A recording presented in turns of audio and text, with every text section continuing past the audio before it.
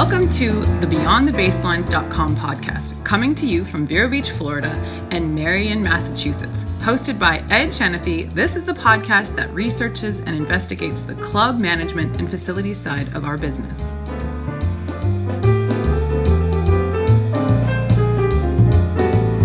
Welcome to the BeyondTheBaselines.com podcast. I'm Ed Shanaphy. I'm your host. Today we have the second in our series from the Director's Desk, and we talk with Patrick Kearns, one of the stalwarts of our industry. Patrick took the lead on behalf of the USPTA during the past year in regards to the COVID crisis, and created and maintains one of the leading resources for all of us professionals with the USPTA COVID-19 support page on Facebook. Whether you're a director of tennis, fitness, or lead a camp, his work these past 10 months has been unwavering and at the forefront of what we all do. Patrick is the executive director of the USPTA Mid-Atlantic section and also owner and operator of his 4-star camp program based at the University of Virginia in Charlottesville.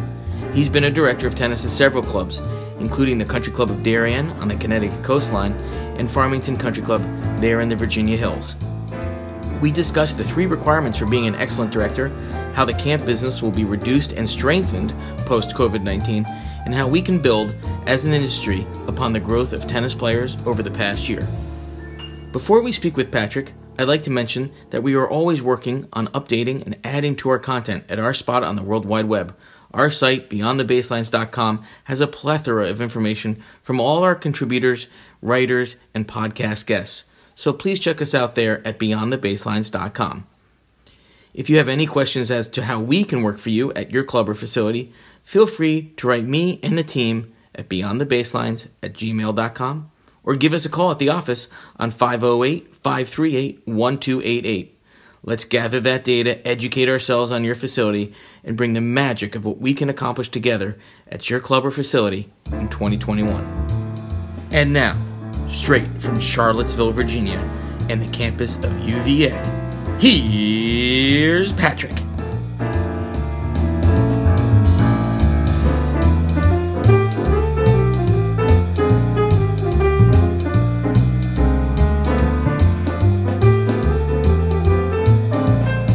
Thank you for joining the podcast, and I'm Ed Shanaphy. I'm your host, and this week we have Patrick Kearns, who's the executive director and owner of 4-star camps there in Charlottesville, Virginia. Patrick, welcome to the podcast, and thank you so much for joining us. Ed, thanks for having me today. Looking forward to a great conversation. I would like to start off, a lot of people don't know about the professional tennis management degree and certifications and all that. You were one of the first PTMers, as they call us in our industry, out of Ferris State. Now the program is growing so fast, it's adding college after university. Tell us a bit about the program, those that don't know about the program, how it helped you in your career. Yeah, thanks. It's funny. Last night, actually, we had a alumni meeting in which once a month we've been having these alumni meetings with our PTM program over the course of the last 35 years. We've had, numerous people that have come through that program, so Ferris State was the first one that had the program. I was fortunate enough to be in the first class.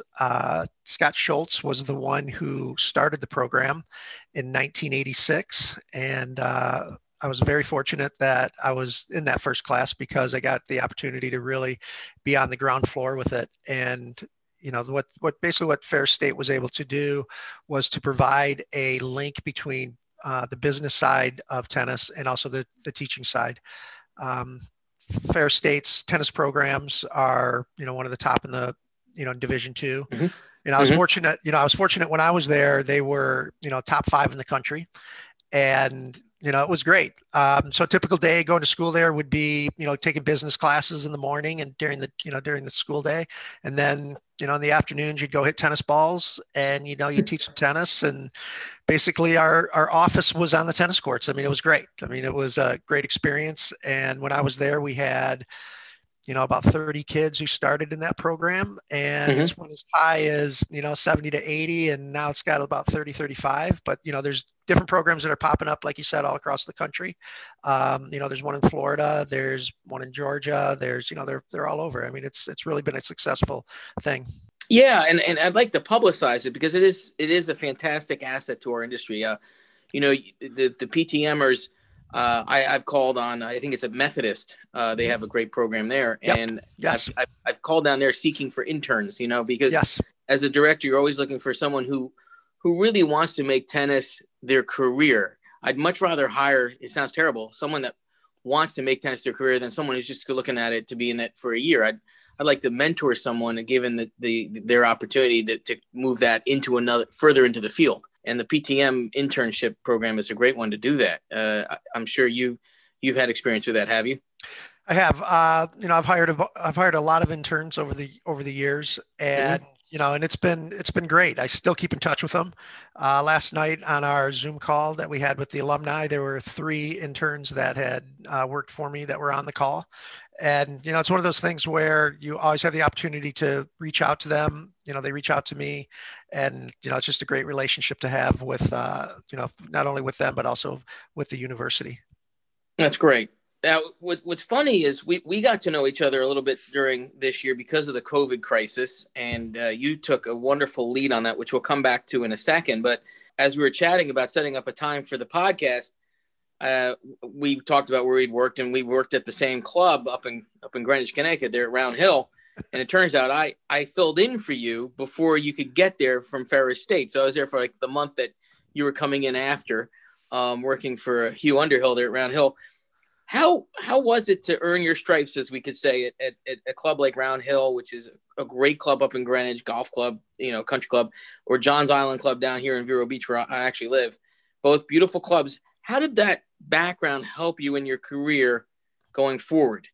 Well, I was fortunate that when Mike Rowley, who came and interviewed kids at Ferris, who Mikey was the director of tennis at John's Island.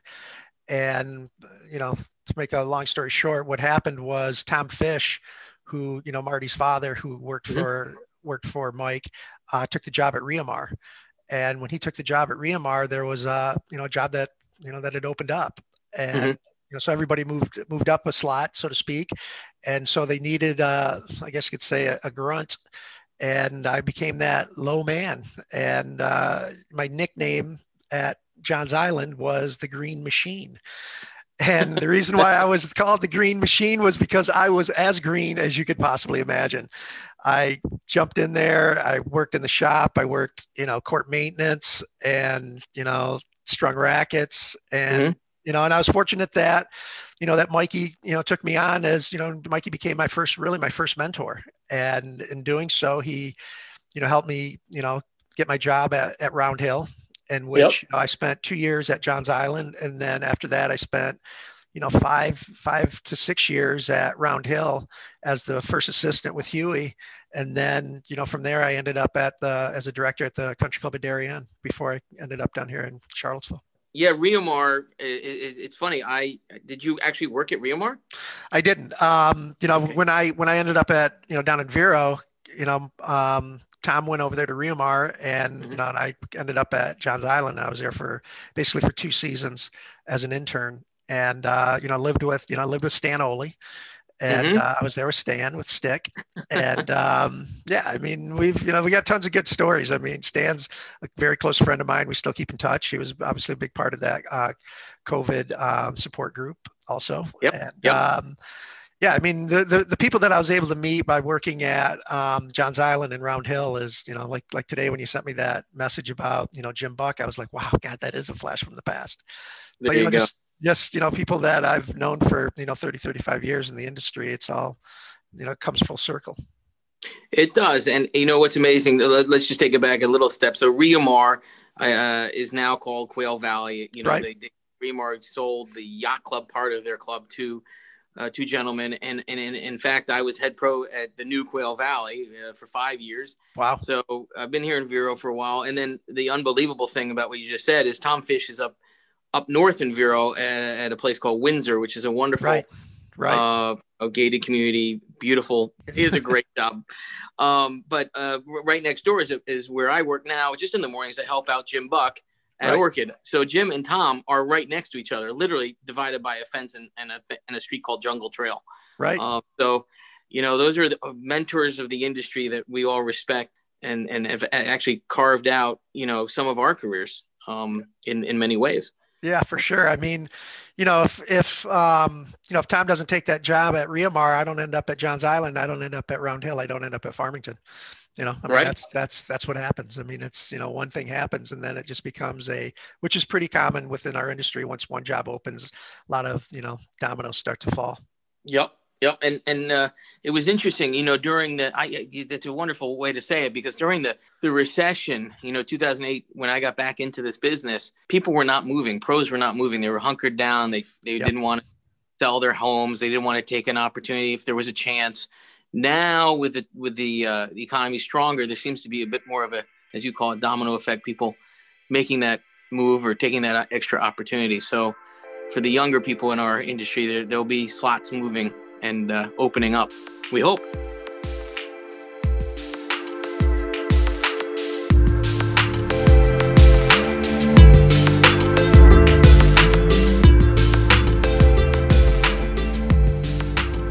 Let me ask you a question about being a director of tennis. Obviously, now you run a camp program. You're the executive director, USPTA Mid-Atlantic region. But as a director back there, in your previous, I guess it was at Darien Country Club and at Farmington. Right. Yep. What do you take away from those days? What would you say are the top 2 or 3 items? My podcast is aimed at educating and advising governing bodies of clubs and facilities. What would you say are the 3 top requisites for a director of tennis? I think first is you have to understand the business side of it, in the sense of clubs are big business. And when you look at some of the budgets of some of these bigger clubs, they're $1 million businesses. And you've got to be able to run the actual business and be able to, a typical day is going to be, show up at 7:30, check in with your court maintenance person. 8 o'clock, you're probably going to jump on the court, off the court at 9, maybe do some ladies teams until 11:30, 12. Then you have a few hours off in the afternoon where you're trying to get all your stuff done, back on the court at 3. I mean, that could be your typical day, but at a big club, maybe you're not on the court as much and you're actually doing more managing where, you could have a staff of 15, 20 people. When I was at Farmington, I had a staff of about 12 people who worked underneath me between assistants and pro shop and court maintenance and all that. And most of my, a lot of my day was carved out with, actually being a manager, Right. As opposed to, teaching them how to hit a forehand, but also, mentoring and, making sure that the actual business was running, at the level that the members expected. I think second, is making sure that the facility is always at its best, in the sense of every year really taking a deep dive into what really needed to be, from a capital standpoint, as to what needed to be improved. When I was there, we built an indoor facility, fencing getting redone, courts being redone, platform tennis courts being redone. And so there's this constant cycle of capital projects. And you've got to make sure that, within your tennis department, you've got to make sure you're getting what's yours, because I'll guarantee you that the golf committee and the greens committee is stepping up and asking for a lot of money. And so when you've got to understand what's also happening, around your club. I had good relationships with the golf pro and the golf superintendent. So I always knew what they were asking for before I asked. And so, that's a good point. Well, they are. I mean, they're coming in and they're asking for millions. And so, when they're coming in and they're going to shut down their golf course, they're going to spend $3-4 million on the upgrade. Well, you've got to make sure that you're asking for all this, obviously you're not going to ask for, a couple $1 million, but you've got to be asking for your, $100,000 or $200,000, making sure that everything that you're asking for is really what's needed to improve your club. And then I think the third thing is having a good relationship with your tennis committee. I was fortunate that, I did have a good relationship with my committee. And so I always knew what they were looking for from a tennis program standpoint. And and I think that's important, making sure that your programs coincide with what your club actually needs. Well said. I really enjoy that you said the business side of it, because that's what I impress upon my clients, is that a director of tennis is really a CEO or a chairman of the board of the department. Departments, as you said, are a part of a bigger business, which is the club. The DOT is basically a department head, which is basically a CEO of that department. You said it perfectly, succinctly. In this year of COVID, you took the lead. You had your Facebook COVID-19 support group, USPTA page. You created a phenomenal spreadsheet for all us directors and head pros and assistant pros, and in what we should expect out of a COVID year, how we could help ourselves in a COVID year. What drove you to do that? What was the driving factor behind all that impetus you put into our industry? Well, I think when it first started, it was one of those things where nobody really knew what was going to happen. Mm-hmm. How I ended up being the chair of it was really a couple things happened. One, our division was the first division that actually had to cancel our conference. And so what happened was we had a conference, we had 125 people getting ready to come to a conference on a Saturday or Friday, Saturday, Sunday. And the Sunday before that, Indian Wells got canceled. Right. And that Monday morning, my president and I, we kind of, Jason Grigg lives here in Charlottesville. And I messaged him and I messaged him. I said, "Hey, what do you think about this?" And he's like, we got to kind of, let's kind of wait and see. And so I messaged or I called the national office, and they're like, I think we should be okay. And literally over the course of that Monday, everything was starting to shake out. And, all across the country, and the news was just all COVID, COVID, COVID. It was supposed to be at the Country Club of Virginia, and Rob Oakes, who's the director there, who's also on our board, he's our regional vice president for our USPTA division. I called him and I was like, "Hey, if we need to get out of this, what do we need to do?" That long pause, and he's like, we've already ordered all the food, we've already done all these things. And he's like, "Let me call you back." And he called me back, and he's like, "We have until noon on Friday or noon on Tuesday to make a decision." And that's because basically, they had to make their order through Cisco. Right. And he's like, if they don't place that order, then we're good. But he said, if you wait until 1:00 on Tuesday, that food's ordered. And so that gave us about 24 hours to really kind of get a feel for it. So, we had a board call that evening and made the decision to cancel it. So anyway, because of that, we were really the first division that was really 100% into it and kind of knowing what was going on. I was in constant communication with the national office, with Faisal, who's our president. We kept going back and forth. Hey, what's our next step? Finally, Faisal said, "Hey, this is what we're thinking about. We're thinking about creating a support group." He goes, how would you envision it? It just so happened that while this was happening, my wife, who's an RN and works at a hospital, there was a Facebook group that had just started doing this exact same thing, but only from a nursing standpoint. And I looked at it and I said, "This is it. This is what I think we can actually do from a tennis standpoint."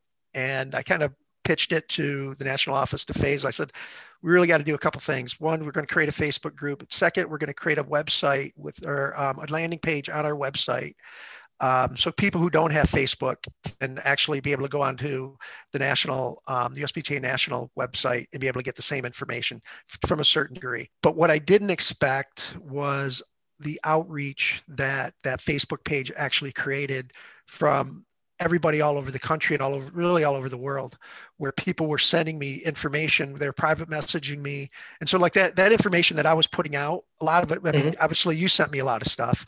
There's about a half a dozen people that I was really leaning on to send me the information. The other thing that I realized that there were other industries that were also in the same situation. So I was really spending a lot of time with the fitness industry and the camp industry, which I'm a big part of, and also the golf industry.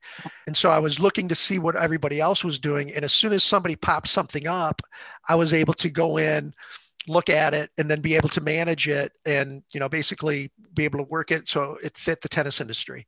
And the other thing that was happening was, basically my business was changing.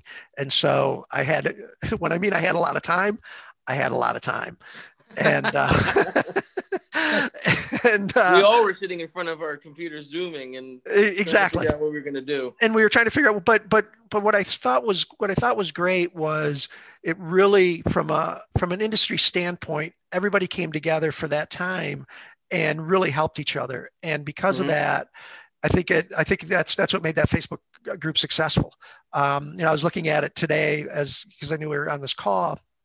We ended up with 1,700 members on there. But yeah, I know it was fantastic. I mean, it really was. And if you had told me like, hey, when we first started, this was what was going to happen, I would have said there's no way. But then as it started to materialize and the information was coming out, and so you were obviously a part of it.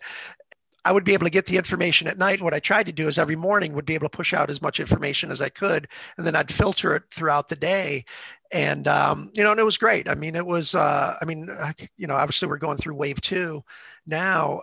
I referred to it back the other day just because wave 2 is, rearing its ugly head. I went back to that document and it was some of the clubs I consult for. I pointed them to that page again because there's some really good advice there for anyone that needs it. It's on the Facebook platform. It's USPTA COVID-19 support page, I think it's called. Yes. Yep. And it's funny, you say that you had lots of time. I did the same thing, and you did a much better job at editing it. I just fed you some information. But right. What I found was that because of what we do as directors at summer clubs, and I'm sure at clubs across the country, and you run a camp, the junior program is basically a camp. And so I was looking very carefully at because I'm in Massachusetts in the summer, what the government of Massachusetts was basically feeding down to the camp associations, and what the camp associations were therefore mandating for their camps in Massachusetts. And then I got into the Rhode Island similarities, but there were also many variations. And so I fed those on to you because out of those, I kind of made a summer camp that kind of worked across both states, camp guidelines, as they would say. Yep. And I think that's what you were great at editing it and sending it out to the 1,700 people on that page, which was fantastic. Yeah. I mean, and when you look at the camp industry as a whole, it's a huge industry.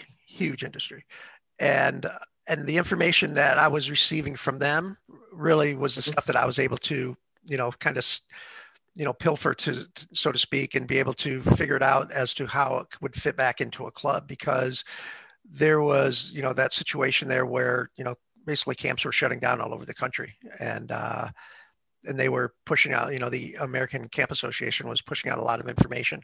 And the other thing that they were doing, I thought was really well. The way that they were organizing it and editing it, just made sense, and it made it easy to be able to do it.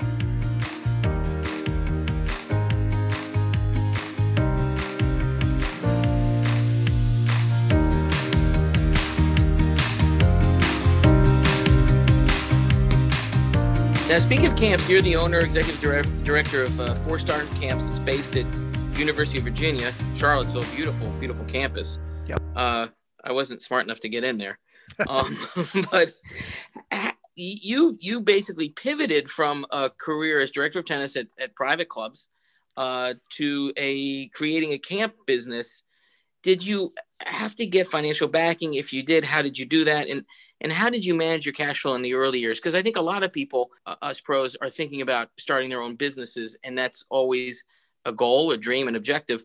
You've achieved it. Tell us a bit about how you did it. So what I did was I did it all through cash. I was fortunate enough that I had saved enough. We were able to, I sold some stocks. I had a bunch of cash in and paid for it that way. In hindsight, I probably shouldn't have done it that way. Now that I've done it, I should have went to the bank, borrowed it, and then worked it that way. The cash flow side of it early was making sure that, that it would be able to run year after year. And, now the one thing that I know that I wish I would have really thought out a little bit more was, as you know, camps are saturated. Right. And there's a ton of them. There's a ton of them out there, and it's a matter of finding your niche. And so just to give you an idea, like our camps, we're pretty confident that there's probably a pretty good chance our camps won't run again this upcoming summer here at the University of Virginia. Okay. And so it'll be, and one of the reasons why is I think that from a from a university standpoint, I think they're going to be pretty careful in Mhm. making sure that, that the single most important thing for them is to make sure that come September that all their students are back and in classes and all that. Yep. And as opposed to having 10 to 15,000 kids, coming in on campus, and doing a bunch of programs. I think, but anyways, going back to my situation at Four Star Camps, I think what I wish I would have done better in the beginning was really kind of creating my niche a little bit more in the sense of, instead of being everything to everybody, realizing that, from a camp standpoint, is just being a little bit smaller and charging a little bit more, as opposed to being bigger and not and kind of charging a little bit less. When you look at what camps are charging, summer camp, 13, 14,000 for 6 weeks. Mhm. And so the way that our camp was originally set up was charging, 800 to 1,000 a week, and, running some, tennis, some golf, and all that. So when we reopen again, in 2022, I'm going to change the way that our programs are. And that way I think it'll be more profitable long term. And then the other thing I think will happen is I think you're going to see a lot of camps. I don't want to say go out of business, but it's going to be reduced. And at that point, it's going to be the strong that will have survived.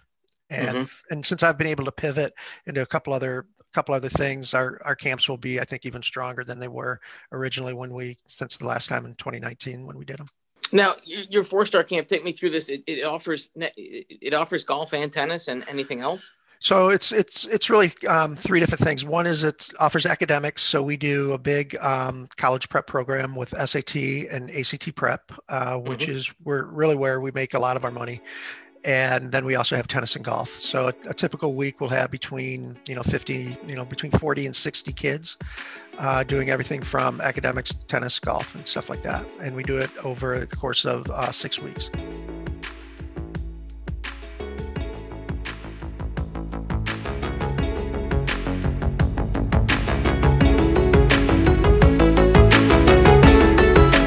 As you know, you're on the USPTA Mid-Atlantic board. You're in touch with the USPTA National, I'm sure. It's tough to ask this, but there's definitely a socioeconomic difference between golf and tennis. And yes, as we go forward, and maybe you can bring this back to your camps, because you have kids that play golf and kids who play tennis. Maybe they do both. But as we move forward with the USPTA, do you think that in the industry, maybe in 5 years, the PGA to me, in the USGA are ahead of us, and they seem to be more connected.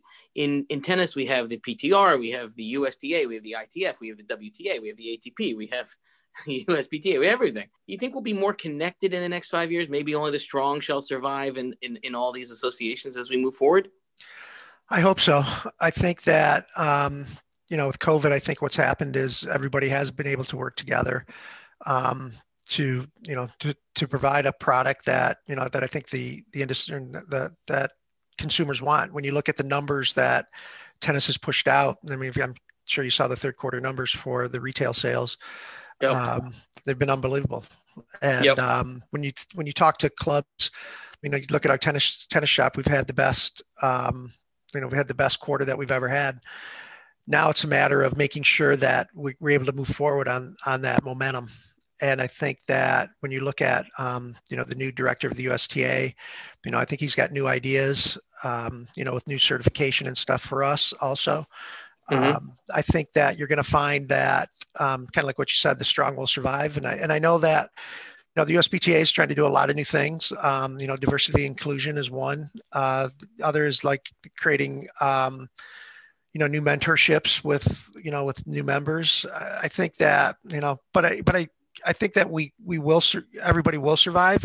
I do think that you're going to find, especially this upcoming winter, it's going to be interesting to see what happens with the pro tours, and especially over in Australia, all the stuff that's going on there, and how it'll affect going into the spring, and whether or not we've got a couple guys that live here in Charlottesville who play on the tour, and so I kind of know what's going on there, and they're, just waiting it out to see when they can get over there and start playing. And, I think that it's going to be something that, that I think that we're going to move forward, and I hope that it's going to be successful. I mean, I look at kind of like what you're talking about with the PGA, and they've got I think they've done it right from the beginning, in which Mhm.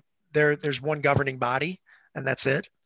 I do think that it does get a little saturated with all the different, all the, what do you want to say, all the different alphabets that are Yeah. running all the different things. But I think that we can all work together, and the main thing is trying to provide a good product to the consumer, and the consumer will decide how they want to handle it. Yeah, and just to bring people up to date, you mentioned the retail numbers, and I actually have them on my phone as a picture because it was out on Instagram. But in the third quarter, total racket shipments were up 43.3% year on year, 22.3% on the whole year, and youth racket 40.9% up in the third quarter, 27.4 up on the year. Now, this isn't a year where the ATP Tour and the majors, one major wasn't even played. Yeah.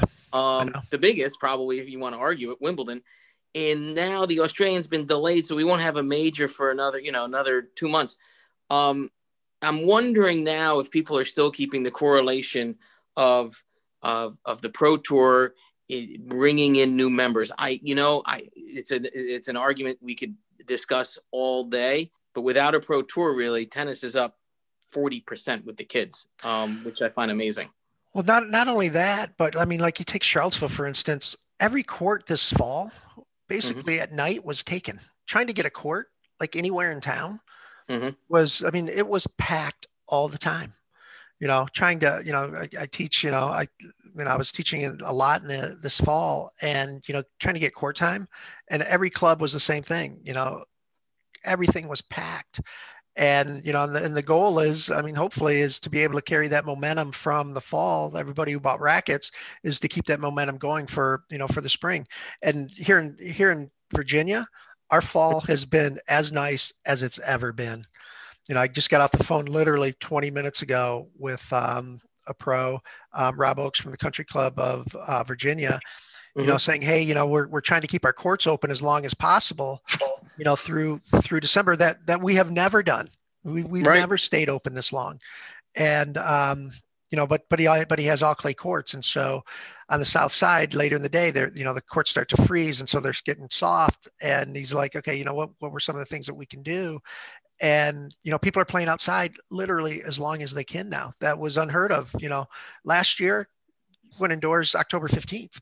Right. Now it's December 8th, there's December 9th, and people are still playing outside. They're just throwing on a vest and saying, let's go, let's play. Well, Yeah. it's a whole new mental attitude. Instead of paddle, it's tennis. Right. Up in Marion, Massachusetts, where I am, we have 8 courts, all clay, and 4 are still open. Right. Yeah. And they're seeing play. Yep. We're not there manning the shop anymore, but maintenance people go in the mornings, and they've been played on. Yep. So it is a different season, different year. COVID has extended the tennis season. Yes. And I think that's here to stay. I think we're going to see courts reopen up in New England, probably early April. They used to open in New Canaan and Greenwich, where you and I both worked early in our careers. May 1st, you started the lady, maybe mid-April now with the ladies teams, but I think they're going to be open April 1st. I think you're going to be seeing people on the courts again. I agree. Just to give you an idea, that's what's happening here in Virginia. People are already, clubs are already thinking, how do we open in late February? Right. How do we open late February, early March? And it's one of those things where it's like, well, it gets tricky because of the lines, because, if you catch that late, early March snowstorm, which you could possibly get. And if you've already put all your stuff down, they're going to buckle up. They're going to buckle. And that's what I keep telling them. I said, look, in theory, this sounds great, but you got to make sure that, because they're thinking, well, what if we put lines down in late February? And I'm like, wow. I said, that's aggressive. I said, I could see it maybe around the 10th of March. Then you're okay. But then, I would not be putting lines down in February. Well, I see it in another way too, a little bit difficult in terms of payroll, because if we open the courts open early, the season extends on the tennis side. So you're going to have people rolling the courts, maintaining the courts. You're going to have to put some shop staff in early.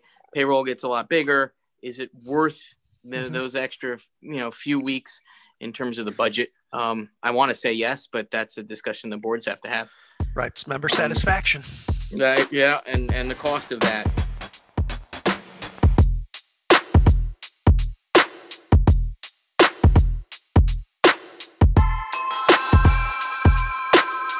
You obviously have an extensive career in camps and on the more public side, facility side of the business, as well as in the elite clubs side. So you've covered the realm of tennis facilities.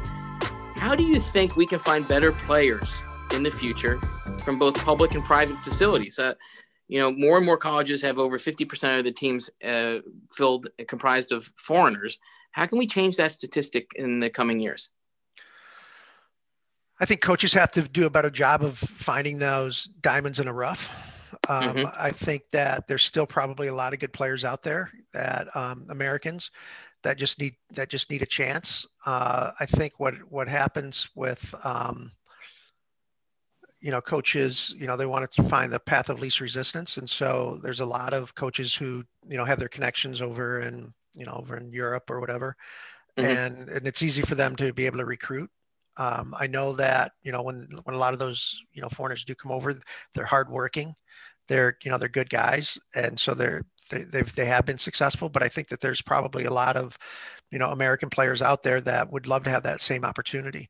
It's just a matter of, coaches letting them, have that opportunity. I work with some of the UVA guys in which we take care of all the equipment for the team. So I know that market pretty well. And so it's just a matter of the coaches really finding that, that player out of Maryland who goes to, JTCC, and those guys that are playing down in Florida who, when you look at the, 150th best, player in Florida, he may not be going to play college tennis. He might be going to, maybe going to, the University of Florida on an academic scholarship, or he's going to, going to these other schools. And I'll give you an example. University of Virginia this year, we're carrying 15 guys. And the reason why is to give, more American players the opportunity to be on a team and to create that, that opportunity for them to play. Maybe they're not going to be, playing full time, but they're still getting the opportunity to come play, be on the team. It's just a matter of whether or not the coaches want to be able to put that many players on a team. And I'm fortunate that, Andres Pedroza, who's the coach here at University of Virginia, he wants to have that big of a team because he wants to be able to, provide those kids to become leaders and to have that opportunity to be on a team. Wonderful. That's a great choice to make, especially in these times where I think funding can be a little challenging for the college teams. In terms of coaching, and this is probably my wrap-up question as someone who is a leader in the USBTA. The USBTA is changing its certification program. Right. And I think that has been delayed a bit because of the COVID crisis. Right. But do you think that change will create better coaches? And I know that we have a lot of work to do to find better coaches, but how do you see that change relevant to coaching, and how do you think it will improve coaching and possibly helping, residents here in the U.S. play better tennis? I think, the hope is that by the time they come in to actually become an instructor, they've already been out there and they've found their mentor and they've had the opportunity to teach. I'll give you an example. Last night on our Zoom call with our PTM alumni, this was one of the discussions that we had was, how do you become a better coach? And they kept talking, within the group discussion, it was about finding a good place where you could become where you found a good mentor, where you learned how to teach, and most of all, just be a good listener and listen to what, the coach that you're learning from and how they teach and how they deal with students and, how they're able to keep people out there playing. Because what you don't want to do is as a new coach is think that everything about coaching. Because when I came out of Ferris, I thought I was a pretty good coach until I actually started teaching full time and realized that, wow, I've got a lot to learn. Mm-hmm. And I think with this new certification, I think that's hopefully what ends up happening is people have the opportunity to, learn more, become better educated within the industry, and not just go out there and all of a sudden over the course of a weekend you get certified, and then on Monday you're now you're certified instructor. Whereas now it's going to be about doing modules and becoming a better instructor, and more of a long-term approach as opposed to short and quick and doing it that way. Yeah, I know the new program has us doing all kinds of hours for the new coaches, which is great because you need that time on the court with a mentor, as you say. And to be honest, I've been teaching tennis for 25 years, and just the other night with my daughter Olivia, her coach said, "Hey Ed, her shoulder's going to start hurting with that toss where it is." I'm like, "What are you talking about?" And we discussed the toss and the shoulder, and guess what? Coach Ed learned something new, and we never stop learning. Right. And that's something I try to tell my staff as well is I may be your director of tennis, but I'm still out here trying to figure out how better to teach a forehand or a backhand, or even teach my daughter how to serve. He was 11 and played this weekend at a tournament down in Palm Beach Gardens. Patrick, I really want to thank you for your time today. It's been a wonderful chat. Thank you for all the work you do in the USPTA and all the work you do on behalf of tennis in America. It's fantastic to watch your work, and I'm glad I subbed for you back 30 years ago at Round Hill Country Club. And hey, I appreciate you having me on. I look forward to, I'm sure we'll run across in the same circle soon. And hopefully one of these days we'll be able to sit down and have a discussion face to face. I hope so too. And stay healthy out there and be well. Okay. Thank you, Ed. Appreciate it.